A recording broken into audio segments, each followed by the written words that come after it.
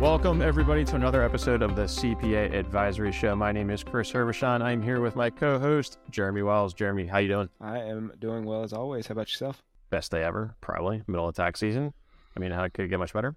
Anyway, today we've got a super special guest. We've got Kelly Ward of Robinson and Ward PC Certified Public Accountants coming to us first time ever from Alaska. Kelly, how are you doing today? Doing good. It's nice. Awesome. I think it's 10 below outside, so we're good. Only 10?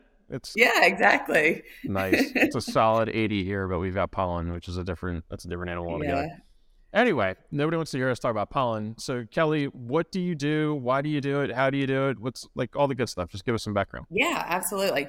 So I have a tax practice that has kind of evolved over time. Started initially, just a little bit of everything for all clients. And here in the last few years, we've really focused on small businesses, i.e. like the mom and pop businesses that you can really build relationships with to be able to add in tax planning, advisory, all of those kind of things to be more impactful to their entire lives and not just doing a tax return once a year that you never see them again. Very cool. So I know the answer to this because we've talked about it, but I'm going to ask a stupid question because our listeners haven't had the pleasure of having the conversation. But how would you say it's different operating in Alaska and building those relationships versus somebody who maybe is in San Francisco or New York or whatever, and a lot of their clients are within walking distance or, there's just a lot of them.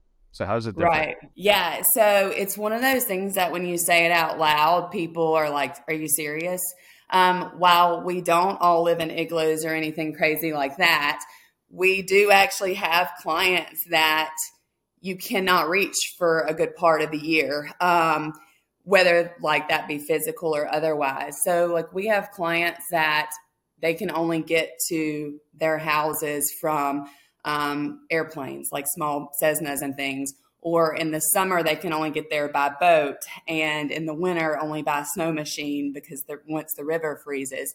So like that's a real, a reality up here in regard to things. And of course, you can imagine for those clients that are living out of everything, they don't have internet, they don't have cell phones, that are working and things like that. And so we have to actually plan around dog mushing, the dog mushing events or the snow machine. We have clients that do the snow machine races across the state and things like that. So, they're not going to be available during that time. And then we also have a lot of seasonality just, because of the summer season, but actually more so on the flip side, the winter season, we've got a lot of, like I said, the dog mushing, the winter tours, the Aurora tours. So people, driving up to see the Aurora Borealis, which has been magical this week, actually. So like that's one thing is actually the physical limitations. And then the other thing is, I'm sure most of everybody has kind of seen some of those Alaskan shows and they get that mental picture and stuff. But Alaskans, we don't really like the status quo, like social media stuff and staying with the trends. That's not a thing up here. We're usually several years behind what's happening in the lower 48, as we call it. And so, it's nice for me I feel like I can be kind of progressive for Alaska, even if I'm, maybe a couple of years behind the norm in the lower 48. So, like doing packages, doing, tiers and things like that. It's funny because I'll get the ideas from, fellow CPAs and friends and things like that, bring it up here. It takes a couple of years to take off. But compared to other firms up here in Alaska, I'm still ahead of the game. So it's kind of really fun just having that advantage. And then, just the stories. You're not going to get stories like we get. Like I said, I've got a client that just won one of the dog mushing races, and then I had a client that just went through the snow machine race across Alaska and places every year. And you get to see, him being welcomed by his kids because dad's been gone for a couple of weeks out, driving 100 miles an hour on a snow machine day in and day out. So it's fun. Well, you brought up the sort of public perception and public coverage of Alaska. So other than gold mining and crab fishing and these kinds of things that these popular TV shows are about, you said most of your clients are mom and pop shops. Give us an example. Like what kind of clients are you working with that might be something out of the ordinary for an accounting firm down here in the lower 48? Yeah. And so, we have, I know obviously everywhere right now deals with staffing issues and things like that. And I would say we just have a little more extreme version of that because, people usually, unless you've heard of Alaska, and it's been like a lifelong dream to move up here, the only way usually people will move up here is if it's military. Honestly, we've got a lot of bases, both Air Force and Army up here. And so that's usually how people get here, and they'll either retire or come back. So those that are born and raised here, on the other hand, so I think about, I got a couple of mechanic shops, a lot of mechanics, things like that. It's you're trained from starting middle school, high school, and then it's taking over that business and things like that. So, like the gold mining, we think historically, you go out and you dig and stuff, but the mines up here and the oil companies and stuff like that, they're 24/7. For instance, our clients that work up, that we call it working up on the slope. So, they fly in, they're there 2 weeks working, and then fly out 2 weeks off. I mean, they're there 24/7 kind of a thing. And so, those kind of relationships, they're not seeing their families for half of the year, literally half of the year kind of a thing. So we have a lot of that. We have a lot of arts and crafts. So think like handmade stuff. So think some of the native artwork, the beading, that, the historical, that's true to their history. So a lot of beadwork, the moccasins, the dream catchers, like all of that stuff that both impacts them from that historical aspect or whatever, but also, when we have all the tourism and stuff like that, these are the people that's where they're getting their sales. And so if these individuals are not teaching their kids how to do beadwork or how to speak the language, we have numerous native languages up here, and a lot of them, are becoming lost if they're not passing that down. And so there's a lot of that kind of stuff that's, maybe not as traditional, but otherwise it's, like I said, kind of just the everyday jobs, the mechanics, we have a whole lot of, boiler and plumbing just because we have to have a different type of heating systems up here. I don't know if most people know, but we literally have to plug our cars in once it gets to a certain degree, just because our cars, we have to have certain things, battery heaters and oil pan heaters and stuff, because it gets so cold that the vehicles will stop working. So, but yes, I mean, it's just more of like the tradition of the work that's getting passed down. We see a lot of family businesses where if the kids aren't taking over, the businesses are usually, unfortunately, are not going to make it. So we talk a lot on this show about cloud accounting, and it's kind of all the rage in the profession right now. And based on what I'm hearing, like that's not really a practical thing to have your practice mostly based on cloud accounting, being able to just sit there and hook up all these different apps to QBO and then get on a Zoom call and have a conversation. So like, how is delivering advisory and accounting and tax, how is it different? And like, what percentage of your practice can you deliver via cloud, and what's more physical, I guess? Yeah, so I mean, I would say we still are able to do about probably 80% the traditional cloud accounting way and stuff like that, and we do in that method. The ones that are not necessarily we're able to do, those kind of things with, they either have, passed on the torch and let us handle it full service, where we've got, the access to the bank information. Maybe we're getting mail delivered to our office, something like that. We have a couple of clients that we have to do that because they literally don't have mailboxes out in the bush. So those kind of things we see every once in a while.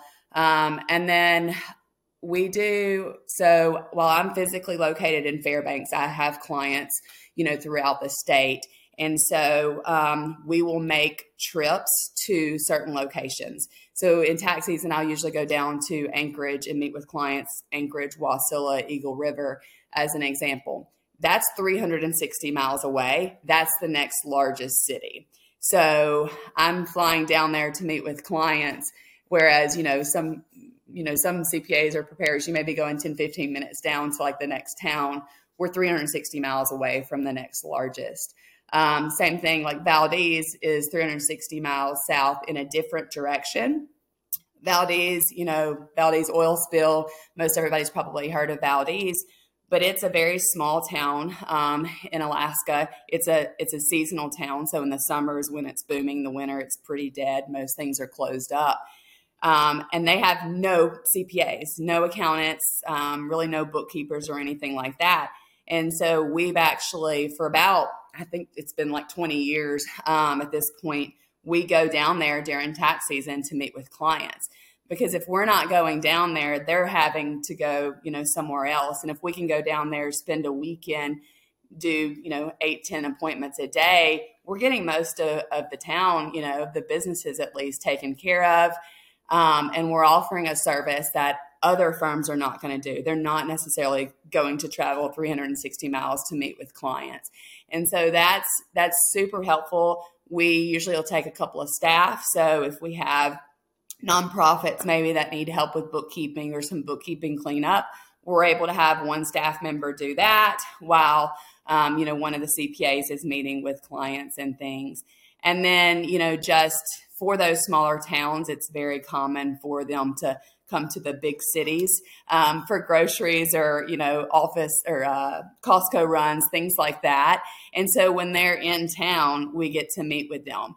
So I would say like one of the nice things is we may see our clients more often just because you're building that relationship so deeply from that initial, first meeting, because you're having to kind of go out of your way a little bit.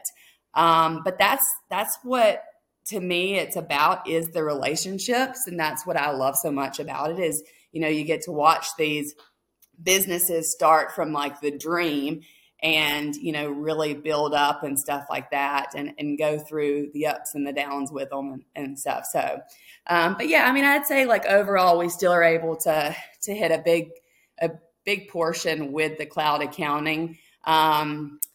We have to do a lot of training with the truck drivers, the ice road truck drivers, things like that. We got to remind them that the receipts don't go on the dash of their trucks and, that kind of thing. So if they're not able to do the apps, we kind of we actually provide them with like some envelopes and stuff. And it's like, okay, this is what you need to do.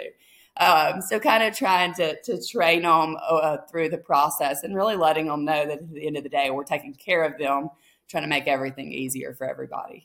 So when you are going to these different towns around you, that's a pretty substantial trip. So you're going there to meet people, obviously, but are you actually setting up some sort of like temporary remote office and workspace there? Or are you just going to meet and maybe collect some information and then take all that back to the office? How are you logistically not just spending a lot of time on the road and then bringing back a ton of work to your main office? Yeah, that's actually a great question. So like Anchorage area, it's obviously a large city, and our state society, the Alaska Society of CPAs, that's where their office is. So I'm able to use that without cost to meet with clients, which is really great. I do a lot of education for clients, specifically realtors. It's one of my niche clientele.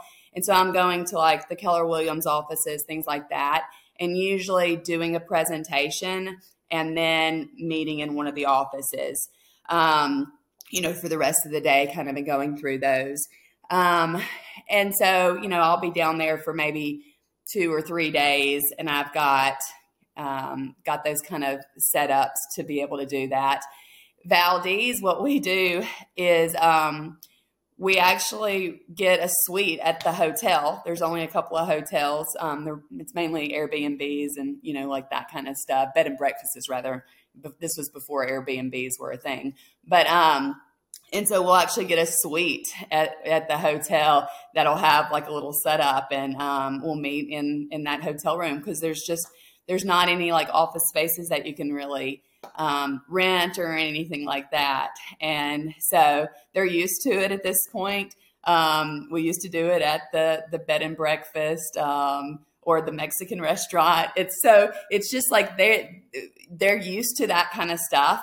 So it's like, it's not even a questionable thing. We obviously try to get as far away from, we're not sitting right in the middle of things, people having lunch, talking taxes. But yeah, it's, I don't know, it just makes, like I said, the relationship deeper. But otherwise, we have, as far as like the logistics of our firm set up, so I moved to Alaska, it's been 17 years ago now. And at the time, I was a military spouse, of course. And I was only planning to be here for 3 years. So I kind of started that process of, kind of stubbornly, I wanted to be able to work and travel and, still work for the firm and stuff, because I really liked the people. So we've actually had a completely remote option for 15 years. And so being able to travel, meeting with clients, we still have access to all of our information.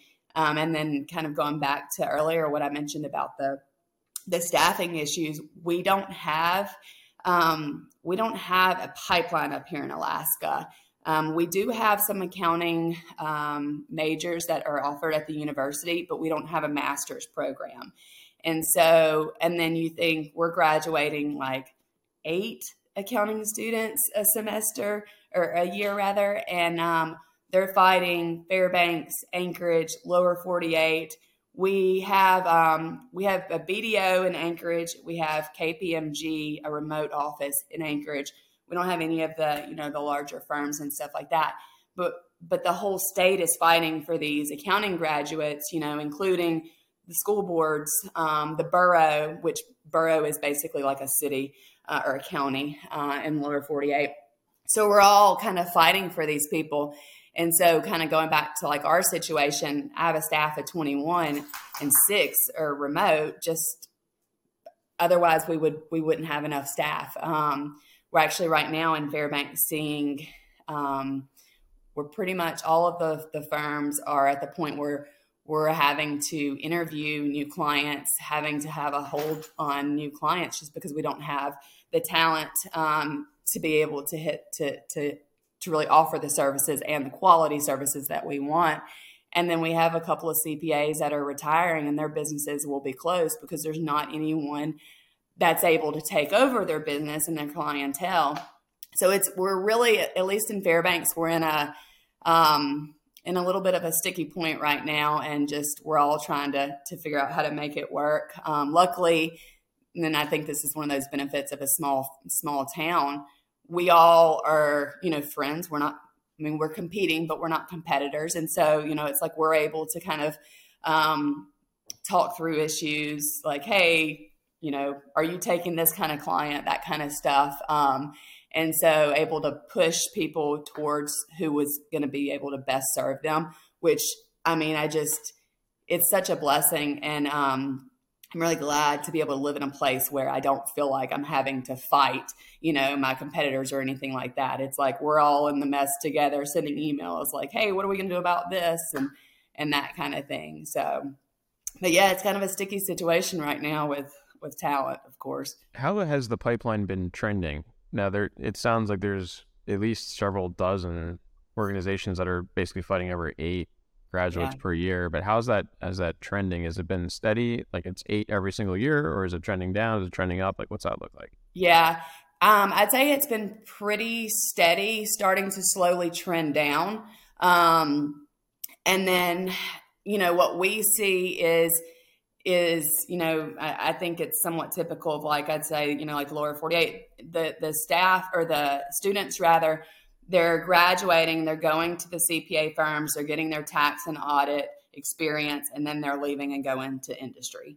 And so, like, a lot of the staff members, it's like, once either maybe if they're females or they're having, families, they need more flexibility, or not having to work as much during the tax season. We see a lot of that, working from home.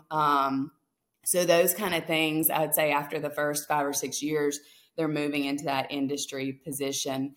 And so what we have is like the interns per se, that those kind of junior level accountants, but that mid-level manager, senior, that's where a lot of us are having kind of gaping holes. But yeah, overall that trend is it's now we're starting to see it slow down a bit when we have budget issues with the universities.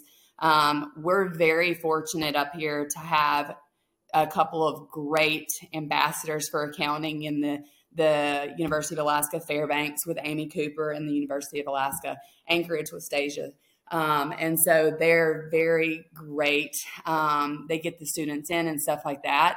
So that's something that we're fortunate to have. They're talking to the students about all the opportunities, and like, hey, if, you don't know anything about audit, you're not really interested in doing that, there's a whole nother world. You're not limited, to just this or this. And so I feel fortunate in that regard. It's just overall, our population wise, less people are moving up here, less families, less people having kids, like just that whole story. And so overall, we're starting to see the slow decline in students and graduation and stuff like that. And in Alaska, the other thing, which I feel like this is probably not something that other states necessarily have to deal with, but our CPA candidates, they have to fly, some of them 360 miles to get to a testing center. So like, we don't have a testing center just down the road for everybody. So like, those that are living in Juneau, Juneau is the capital of Alaska, you'd think that they're going to have stuff. No, they're having to actually fly to Anchorage, which at that point you've got your testing materials, you've got your test cost, and then they're having a flight, $200 flight plus hotel, just to be able to take the test. So it's an expensive thing. Most all of our firms here, like I said, in Alaska are they're passionate, they're giving, they're going to be able to help the employees to get through that process. But it's just another kind of barrier to entry, honestly, that we're facing. Man, that's crazy. So do you think over the longer term, like your firm and firms like yours are going to be looking more toward remote? And how are you thinking about that strategy as far as staffing remotely? Yeah, I absolutely do. And in fact, like kind of a couple of those not employees, but the firm that I mentioned earlier that are retiring, one of the main reasons that no one really wanted to kind of pick up that firm or partner with them and stuff, A, they had no, they were at the point where they had no staff, but B, is they were still paper or completely paper, so you're having to train the clients, you're having all of that kind of a thing. And it's like, you can go through that process, or you can wait and get them in the, in the long run or whatever. But for myself, it really was a need, a couple of years ago, where I was like, I'm already working, 80 hours a week during tax season. I'm one of those employers where I feel like I can't ask you to do something if I'm not doing it. I don't have a spouse or kids to kind of pull me away. I've got my pup, and he's the only one that's super needy. But, so like, I was at the point where me physically, I'm just, was maxed out, and it's kind of like, okay, what can we do? And so it actually started with one of our employees. They moved, and, we kept her on. And So she was able to go through that process of really like, what's a tax season look like? Where are our hiccups? Where are kind of like maybe the lags or the inefficiencies? We were able to kind of troubleshoot through that over a couple of years. And then in the last 2 years, at this point, we have 3 full-time accountants that are working remotely. And all three of those have never been in Alaska, in the office. And so, I had one of them, I was just very open in the beginning. Her and I went to college together. She had some life changes, and I knew that her major was in international business. And, I was like, hey, I know you're going back into the workforce. She had done audit previously for like a larger corporation and stuff. And I was like, hey, are you interested in maybe doing this? And so, we kind of tried it out. It worked. She's used to that, the accounting mentality. She had a lot of, the kind of the verbiage and stuff and just the work ethic. And so we were able to kind of start that. And in this last year, we had 2 graduates that kind of word of mouth from actually clients. The last 2 employees I've gotten were actually sent from clients, which is, I think, an incredible, kind of just show of faith in the firm and stuff like that. But we've got everything set up, like I said, we work through the issues that we face, make adjustments, things like that. And at this point, my executive assistant, she moved to Georgia. And most people don't even know that she's not physically in Alaska because she's just able to do so much. Clients have no idea. They'll come in and ask for her and they're like, oh no, she's in Georgia. And so it's really worked out. It's funny because our staff, and I think this is interesting. We actually did, it's like some polls because we're constantly trying to get feedback, make sure everybody's happy and stuff. We actually asked the staff in the office, gave them the option to work remotely, especially when COVID came on, and the ones that are in the office actually prefer to physically be in the office, whereas the ones remote, prefer that. So it's a good mix. Everybody's got that option to work kind of either way, and they kind of pick their poison. Some people, it's like they've got dogs or families at home, and they know that they're not going to be able to dedicate the time or the concentration. And then this last year, what we've actually done is added a couple of bookkeepers remote. And that's kind of been the newer phase of getting kind of branching out and stuff like that. At this point, I've got a couple of family members. I have to not be in charge of training them or giving them feedback because, it's a little more vocal when you do that with family. But it's been really cool. The other thing that I never expected to have, which I think has been very interesting, and as a small business owner, one of those things where I never expected to see as much benefit from is we actually hired an HR manager. And I will say she is my sister. And she's comes from working for some corporate companies. So, it was a big gulp in pay because I'm like, man, this is accountant's pay. I could hire another accountant, but just her coming in and, dealing with those issues, it's you just as a business owner, as a firm owner of any sorts, I don't think we realize how many tedious little things that we have to deal with, the IT issue or, the time off and scheduling vacations or weddings or, your continuing education, just all of those things, having that off of my plate. And, she just comes at me with kind of some of the higher level, hey, this is going on, that kind of stuff. So I'm always in the know, but I am not in the, guts of it kind of a thing. That has been very, very helpful. She runs the staff meetings now. We have weekly staff meetings. That was something that I was doing. so it's like I can kind of just dictate to her, we want to do this, this, and this. She can get drafts together, and then I can fill in for like our firm developments that we do a couple of times a year.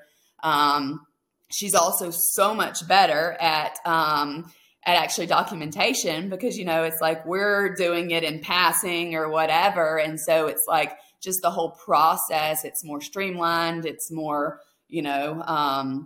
we've got the feedback going out, those kind of things. So that's actually one thing that I never expected to have. And it's been a real blessing. Don't tell her, like I said, she's my sister. I can't give her that pat on the back. But that's something that, like I said, while I wouldn't have necessarily wanted to put out the cost, I would, that would be one piece of advice maybe to others. If you're at that point where you have, staff, it's definitely something to think about. And then she's also able to help in areas. She's open and able to help in areas that we need her. During tax season, she can help in things that maybe are not in an HR wheelhouse, but it allows her to, understand the process more. And I know not every person is going to be willing to do that, but that's something that has been super beneficial. We're not quite at a year, and I just, she's been worth her weight in gold for sure. And she was remote, and she's enjoyed the staff so much she's moving to Alaska. So that's, you don't see that happening too much, but she's actually moving up here because she's just enjoyed working with the staff so much and kind of wants to be of more help, more service. Hey, it's Chris. Thanks for tuning into the show, and we really hope you're enjoying it. If you like the show, please like and subscribe on your favorite podcast app. If you really like the show, please leave us a review and we'll read it on the air. If you have a service or an app that is tailored to accountants and you want to get in front of several hundred accountants that listen to this show every single week, send us an email at host@cpaadvisoryshow.com. Okay, let's get back to the show. What about offshore staff? So you've got some remote staff. Have you looked at, do you have any offshore staff? If not, have you looked at that? Are you considering that? Is that part of your staffing strategy at all? Yeah. So we have, it's one of those things where I've like tossed it around, but I haven't actively looked. I am not opposed to it. I think for me to be able to move forward, I would really have to kind of like get some fillers from clients. Just change is different. Change is hard. And anything up here change wise, ruffles some feathers and things like that. But I feel like this last year is the first time where it's been really something that we've had to think about. And it's, just because kind of like running out of options a little bit, and things. The other factor is just, with so much more, like with the way things have streamlined and the services being offered, to U.S. firms and things like that, I feel like it's a safer option. It's obviously it's a cheaper option for sure. And I would say this year is something that I would think about. I have not done it previously or whatever, not for one reason or another. It's just putting out other fires first and, not necessarily looking at the thing that's right in front of you. So your services are obviously a little bit trickier to deliver. And I'm curious, how are you packaging this up and how are you pricing it? And what's that strategy look like for you and your firm? Yeah. So I will say so I bought in and then bought out my prior business partner. And, he's one of those good old guys, and, pricing was initially, hourly, by the, 6-minute increments that we're used to, like all that kind of stuff. So we've done a lot of change since I came on as kind of management and owner in the last 10 years. And so ours was actually kind of a slow process. Every year we would do a little bit different. One of the biggest changes, which, if people are still billing by the time, I would definitely, say make the leap. We actually, when we went from just billable time to billing by the form for tax returns, prices increased, across the board. We had less negative responses about that than anything, just because it's like, well, this is the form price. It is what it is. Somebody can argue with you, like, why did it take an hour? Last year it took 20 minutes, but a form price is a form price is a form price, So that was a very interesting kind of realization when that happened. Fast forward to where we're at now, we're basically onboarding all new clients and then and prior clients. We do packages, and within those packages we have some tiers. So, our ideal client is going to be full service, where we're going to do bookkeeping, payroll, a tax return, a tax estimate, quarterly advisory, corporation maintenance, making sure their biennial reports are up to date, that kind of a thing. And so that's like the ideal client. But you have some clients that are going to have, payroll in-house or bookkeeping in-house, something like that. And so what we start with is we have a baseline, and then we have the pricing. We do, like, for instance, payroll is number of employees and states at this point too, because we have a lot of clients that have employees in other states. But essentially we have a conversation, this is what your option is. When it comes to the tiers, that is more about method of communication and kind of also like the level of communication. So for instance, they're not necessarily going to get access to me throughout the year as a CPA throughout the year unless they're at that higher tier. They would have access to accountants and stuff, but we're not necessarily going to be sending me emails about, hey, what about this and this and that? And so that's where those tiers come in. And for the most part, I think it's been really good because you've got those clear, it's laid out in black and white. This is what you get. These are your expectations. These are our expectations. If you're adding bank accounts or you're adding locations or things like that, like, that's where we're going to have some scope change, pricing change and stuff. But I think just having those expectations up front is really important. And then from that package, we've done it essentially like that subscription where they're paying it monthly. And so, it's for budgeting purposes, that's very helpful. We do have some clients, like I said, earlier with seasonality, we do have some clients where we're getting into maybe they're paying more in the summer or more in the winter, depending on their season. That's also been super helpful. And then we just kind of also have like a running list of clients with their busy season, so that we can not be reaching out to realtors in the summer when they're going, 90 to nothing, or like, for instance, dog mushing. And right now in the February, March, that's when they're busiest, just because the snow's on the ground. They're able to do that stuff. Once you get into April, snow starts melting. They're not able to run as much. So it's just also like really paying attention to the clients and their needs, that kind of a thing. But the packages that's been kind of one of my visions for a long time. And that's 100% how we onboard everybody now. And then just kind of retroactively getting people, our prior clients, getting them into that. And then really it's just the communication. Because if you're not talking to them when they have, another bank account or two, we're kind of shooting ourselves in the foot a little bit, just because, then when they've added 3 more and next year you want to increase their prices, it's a little more of a battle because you didn't do it along the way. So there's definitely been some trial and error through that, for sure. But for the most part, I think having the consistent pricing has been very helpful for clients.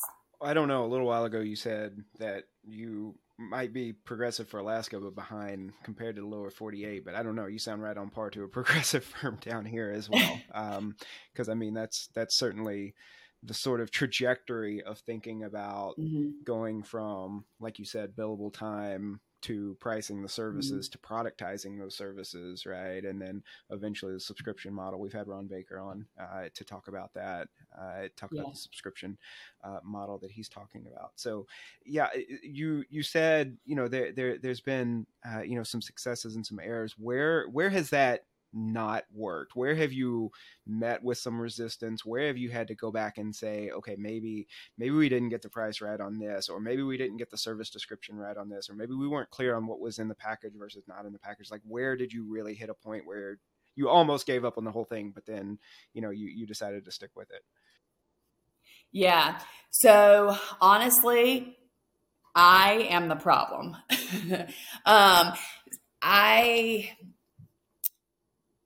I have a problem giving up, like giving up, delegating, like things like that. And so where we've run into problems is where I want to be more involved because like I care, those kind of things.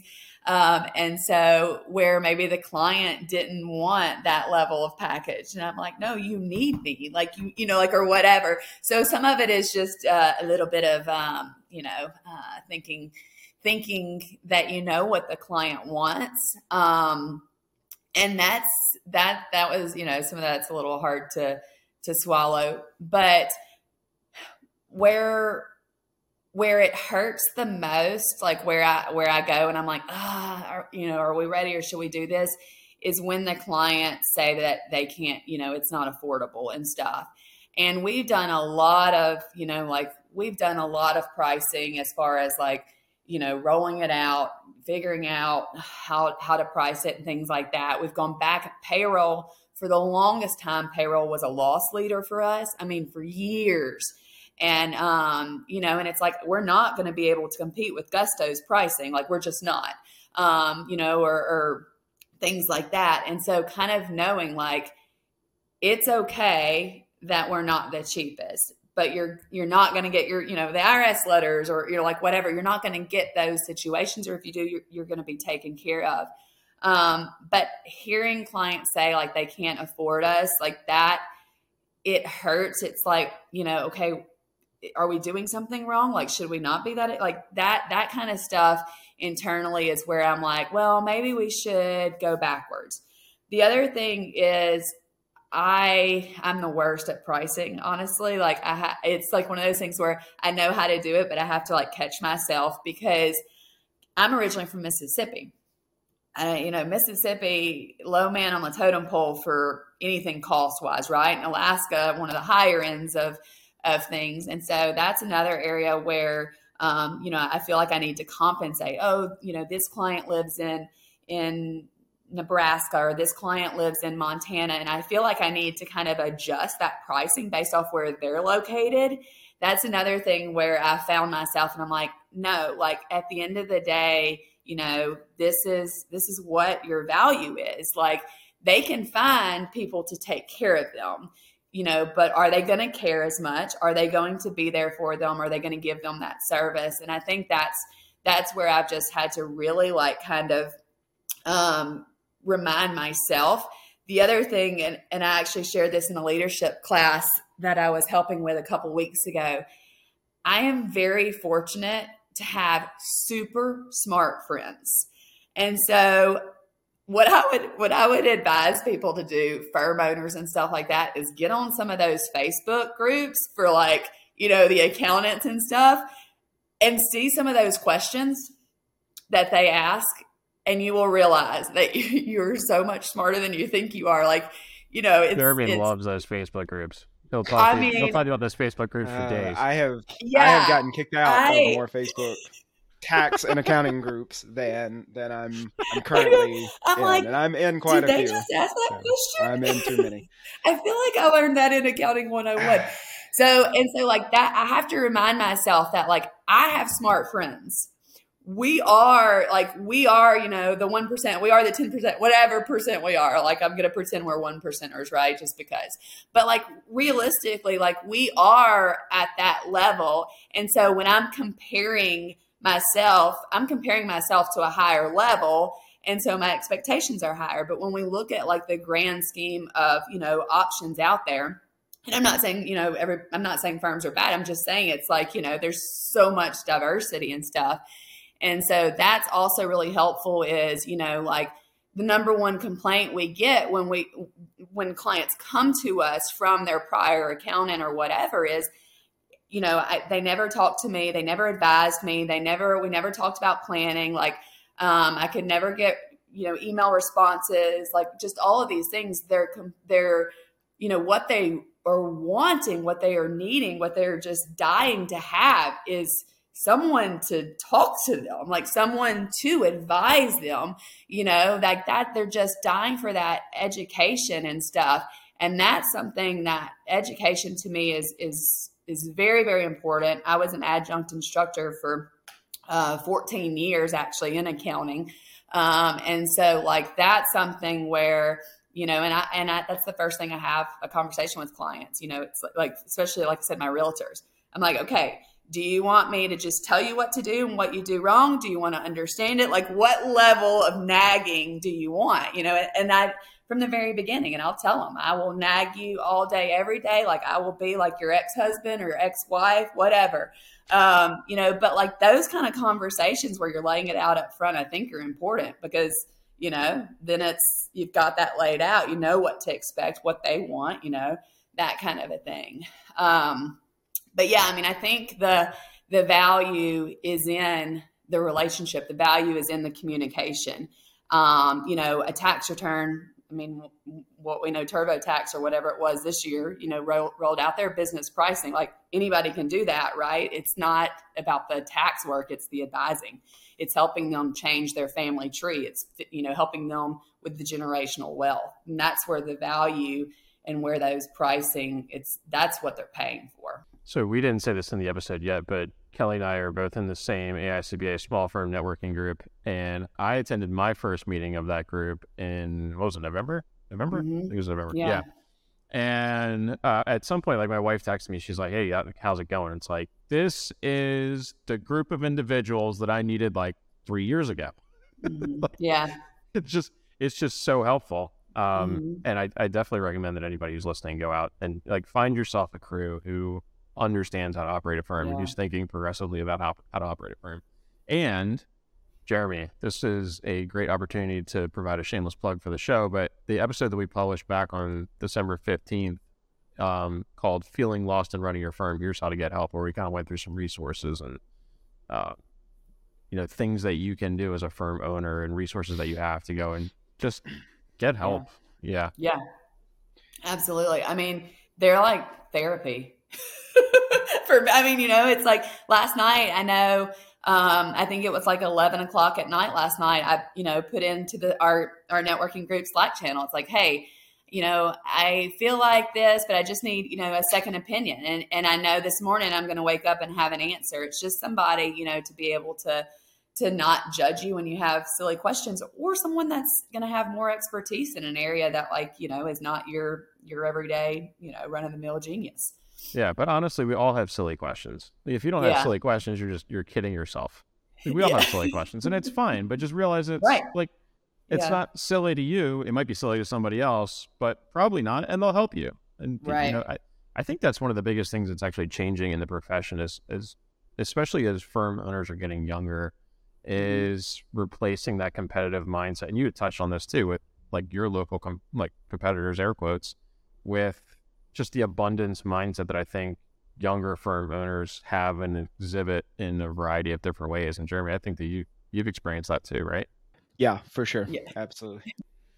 Well, okay. So let's take a step back then, because, we've gotten into, right, how you might form this network, how you might reach out and find some support once you're in the profession. But go back, because you mentioned at one point you were a military spouse, you moved from Mississippi to Alaska. We didn't get into your background. So like, how did you actually get into the accounting profession? What was your start like? What was different about, I've only been in the field for about 5 years now. So what was different when you got into the field versus now? What have you seen change in the field? And give a little bit of your background and some perspective on where you're coming from. Absolutely. So I come from a mother and father who can't add 2 and 2 and get 4. So I don't know how, math was my thing. But luckily it was. And so I actually I had never heard of accountants or anything like that growing up. So it was a friend of mine's dad when I was a senior. He knew I liked math, and he was like, "Have you ever thought of accountants?" That was the first time I think I'd even really heard it. So I started college in Mississippi, and I took Calculus 1 and Accounting 1 just to kind of see. And that's a light semester. And I did it. Yeah, I did. I did a little bit better in calculus actually, but it was one of those things where it's just like I knew I would only be able to teach, and or for the most part, that kind of thing. And so. And I actually had a professor, I think it was maybe my second year, that did like beta alpha psi. And he was really the one that kind of opened my eyes. He was into like the accounting information systems. And so it was just, that's really what kept me there was him. The one thing that, and like I said, I went to Mississippi State. So, the SEC schools and just, I guess the lower 48 where, I was outside of Mississippi State's between like Jackson and Memphis, basically. So, you've got the big 4, like that kind of stuff. I think it was more than the big 4 at that time. But, so anyways, going through, the internship process, I remember only like all they pushed was the bigger firms. And I remember having to choose if I wanted to do tax or audit before I had audit for sure. I'm trying to remember if I'd had tax. But, it's like you're making these decisions without any background. It's like choosing a major before you've ever actually worked in that field. Yeah. Exactly. Right. And I don't know why I'm supposed to go to the big 4, but I'm supposed to go to them. Like just that kind of a thing. And the other thing that's outside of Starkville is we have in Mississippi, we have casinos. So that was like another thing that was kind of, they were doing a lot of interviews. Long story short, I, met my future husband at that point and our future ex-husband. But anyways, I met him and I ended up because he was a year ahead of me. So I ended up not getting any of my internships. Like, I don't know. I had good grades. People just must not have liked me. But anyways, no, so I didn't get any of the offers at the big 4 that first year. So I think that was when I was a sophomore applying, if I remember correctly, because you could do it twice, like you could apply twice. Anyways, long story short, with him being a year ahead of me, I ended up graduating early. So I didn't do any internships in college. That's, I think, one of those, okay, that probably affects my future pivotal moments. I moved up to Alaska. We actually did not know where we were going to be moving until he had already proposed. And then it was like, oh, you're moving 4,000 miles away from everything you know. So that was fun and cool. But anyways, we move up here. I literally just called all of the CPA firms in the phone book. The largest firm, just so you have like some perspective, the largest firm here in Fairbanks is probably about 20 people physically in the office. So maybe 25. So we're not, and there's only like 3 of those total. And that includes bookkeeper, admin, stuff like that. So these are not, they got maybe 5 or 6 CPAs on staff. So anyways, just so you have some perspective there. But I called all the CPA firms in town, and this is like one of my favorite stories. I got a couple of interviews, did some interviews, and the firm Robinson, it was Robinson and Associates at the time, but the firm that I decided to go with, Paul told me, he's like, I don't really need anybody, but it would take some work off my plate. He had a staff of 5. Like pretty much everyone was admin or bookkeeper. There was one accountant. She was not licensed, anything like that. And I was going to get my own office, and they had country music on the hold music. And that was the kicker. It was like, I'm in Alaska, but they have country music. So I felt like home. Literally how I made my decision. I mean, it worked out gloriously for me, but I probably wouldn't recommend that for others. And I also remember the firm, another firm that offered me a job. I told them, I was like, I'm going to go with another firm because they're smaller. And they actually laughed at me. And, I'm like, okay, well, that was a good decision if they're laughing at me because I'm going with a smaller firm. Well, I think that's really important to think about, right, as a firm owner, because it's not just finding clients, it's also finding staff right now. And so much of that for both is culture, right? And so what kind of culture, what kind of vision, what kind of, just what does it look like to work with you, right? As an employee, as a client, as a vendor, right? And tiny little things, right? What hold music you choose for the phone, can be one of those things that for somebody out there, a potential staff member, a potential client, just kind of kicks them into wanting to work with you or not. Yeah. Well, and as you're talking, I just remembered the other thing. The other reason was that other firm, they signed out when they took me to lunch. It was like one of those, couple hour interviews, and they signed out. And I remember not wanting to have to sign in and out every time. And so, I started there expecting 3 years, and then we were going to move and that kind of a thing. And I ended up really just immediately having relationships with clients and stuff like that, where it's crazy. These are still to this day, those beginning ones and stuff. But one of the guys that worked with me, he was an older gentleman. He was not a CPA. He was an accountant. And until I think we worked together for like 5 years, but the whole time he was actually still pushing me, like whenever it was time to move and stuff, he was like, you need to go on, you need to spread your wings, you need to get some experience, at one of these big firms and stuff like that. And so it was interesting because he was pushing me in that direction. And I'm glad that I never did. For me, the relationships have always been the most important thing to me.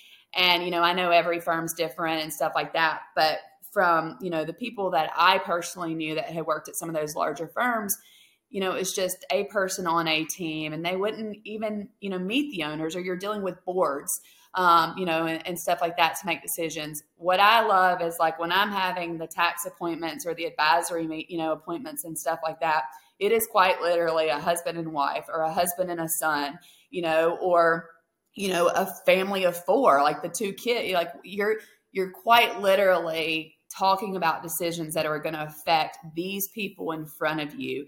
And, like, do you have a retirement? Do you have an exit strategy? Because if you don't, it's like, the reason that I think I'm so passionate about it is, like I said, both my parents, they were small business owners.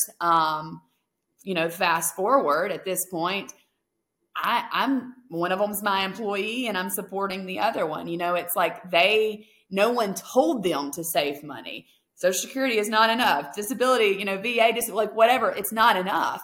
And so, if we're not having those conversations with the clients, like, it's their kids, it's that kind of stuff that are going to be affected. And so, from that personal experience, it means so much more now working with these clients, because I can say, look, I am here. This was my mom 10 years ago or 20 years ago, like that kind of a thing. And if you're not saving, like, I know you want to pay for your kids' college, but are they going to pay for your retirement? Like, are they going to take care of you? Like that kind of stuff. Because no one, if you're not having the conversation with them, no one else is having it, likely. And it's hard to think about that during the tax season, right? Like when you're trying to get as much work done as possible. But that's one of those critical touch points where that conversation might need to happen. Hey, I've been doing your tax return for 5-10 years now. I noticed you've never put anything into retirement. We should have a conversation, in May or June about that. Kelly, this has been amazing. We're running up against time here, but it's been super interesting to hear about your experiences, and definitely our first Alaska guest. So very cool to have you on the show. Yeah, absolutely. It's been great. Yeah, it was awesome. Thanks so much, Kelly. Sure thing. Jeremy, we've got an email that we're going to read, and then we've also got a review. Which one do you want to do first? Let's do the email. All right. So the email is from Donnie Shimamoto, who is going to be a guest on the on the podcast soon. And Kelly, I'm pretty sure you know him, right? Oh, yeah. Cool. Donnie is just a gem of a human for sure. I love that guy. But anyway, so he apparently discovered our podcast, and he writes, and I did say this was long, so here we are.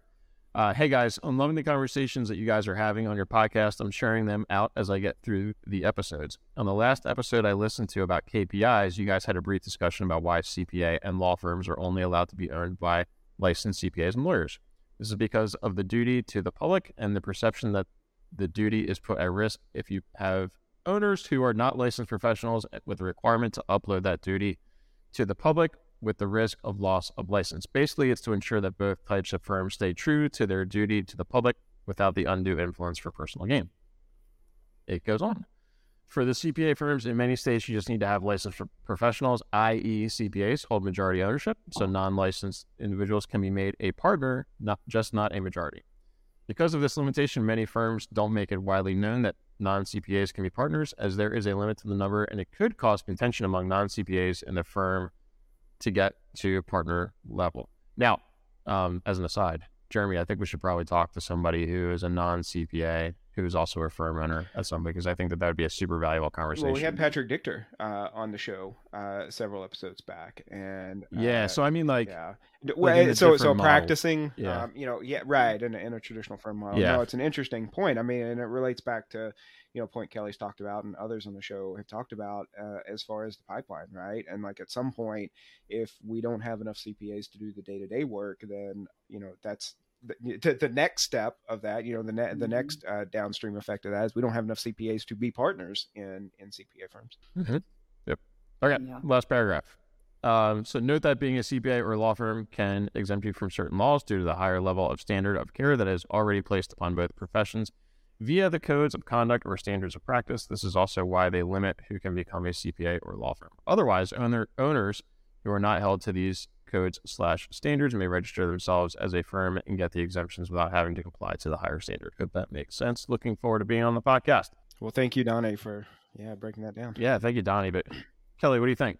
I think it goes, it's like as we change like the CPA exam and stuff like that, it's one of those things where we may have to rethink about how firms are structured, and things like that. And I mean, I know I've seen in my realm up here, like financial statements, it's like that used to be the thing where CPA, you needed the compilation review, audits, things like that. And I know I'm having clients that are not necessarily needing that stuff anymore. And also I have 2 staff members that are worth more than their weight in gold, and they're never going to get licensed. They're just not, with their situation. I would definitely, consider them for ownership. I mean, they bring a lot of value and stuff, and I understand like the, the legal issues right now with, PCs and things like that, where that's a requirement. But I think it's probably about time to flip the script on some stuff, just with, to keep up with demand and education and just, the offerings that we're giving out. Totally agree. I think we almost have to move in that direction as a necessity, as opposed to, just a thing that happens. Okay. And then last one, we got a customer review, which is really just a podcast listener review. Makes you wonder why Apple Podcast calls it a customer review, but that's a topic for a different discussion. So it's 5 stars. I'm hoping I'm hoping I don't butcher this, but it's to June 31. And it says, great show that provides a wealth of resources. My favorite so far is the December 15th episode, which, by the way, I shamelessly plugged about 20 minutes ago. Yeah, you did. I have to listen again and take notes. Thank you so much for that review. And, of course, anybody who's out there listening who wants to leave us a review, please do so. We will, if good or bad, either way is fine. We will read it on the air. Cool. So that wraps it up. Jeremy, thanks so much. Kelly, thank you so much for joining us and providing your perspective. Super valuable, and always love hearing your take on things. So thank you so much. Absolutely. Hey, it's Jeremy. Thanks for listening to the CPA Advisory Show. If you enjoyed this episode and you'd like to help support the podcast, please share it with others, leave a rating, and write us a review. We'll probably read your review on the air too. To catch all the latest from us, follow us on Twitter at CPA Advisory Show. If you have a topic or guest you'd like to hear on the show, let us know by emailing host@cpaadvisoryshow.com. Thanks again.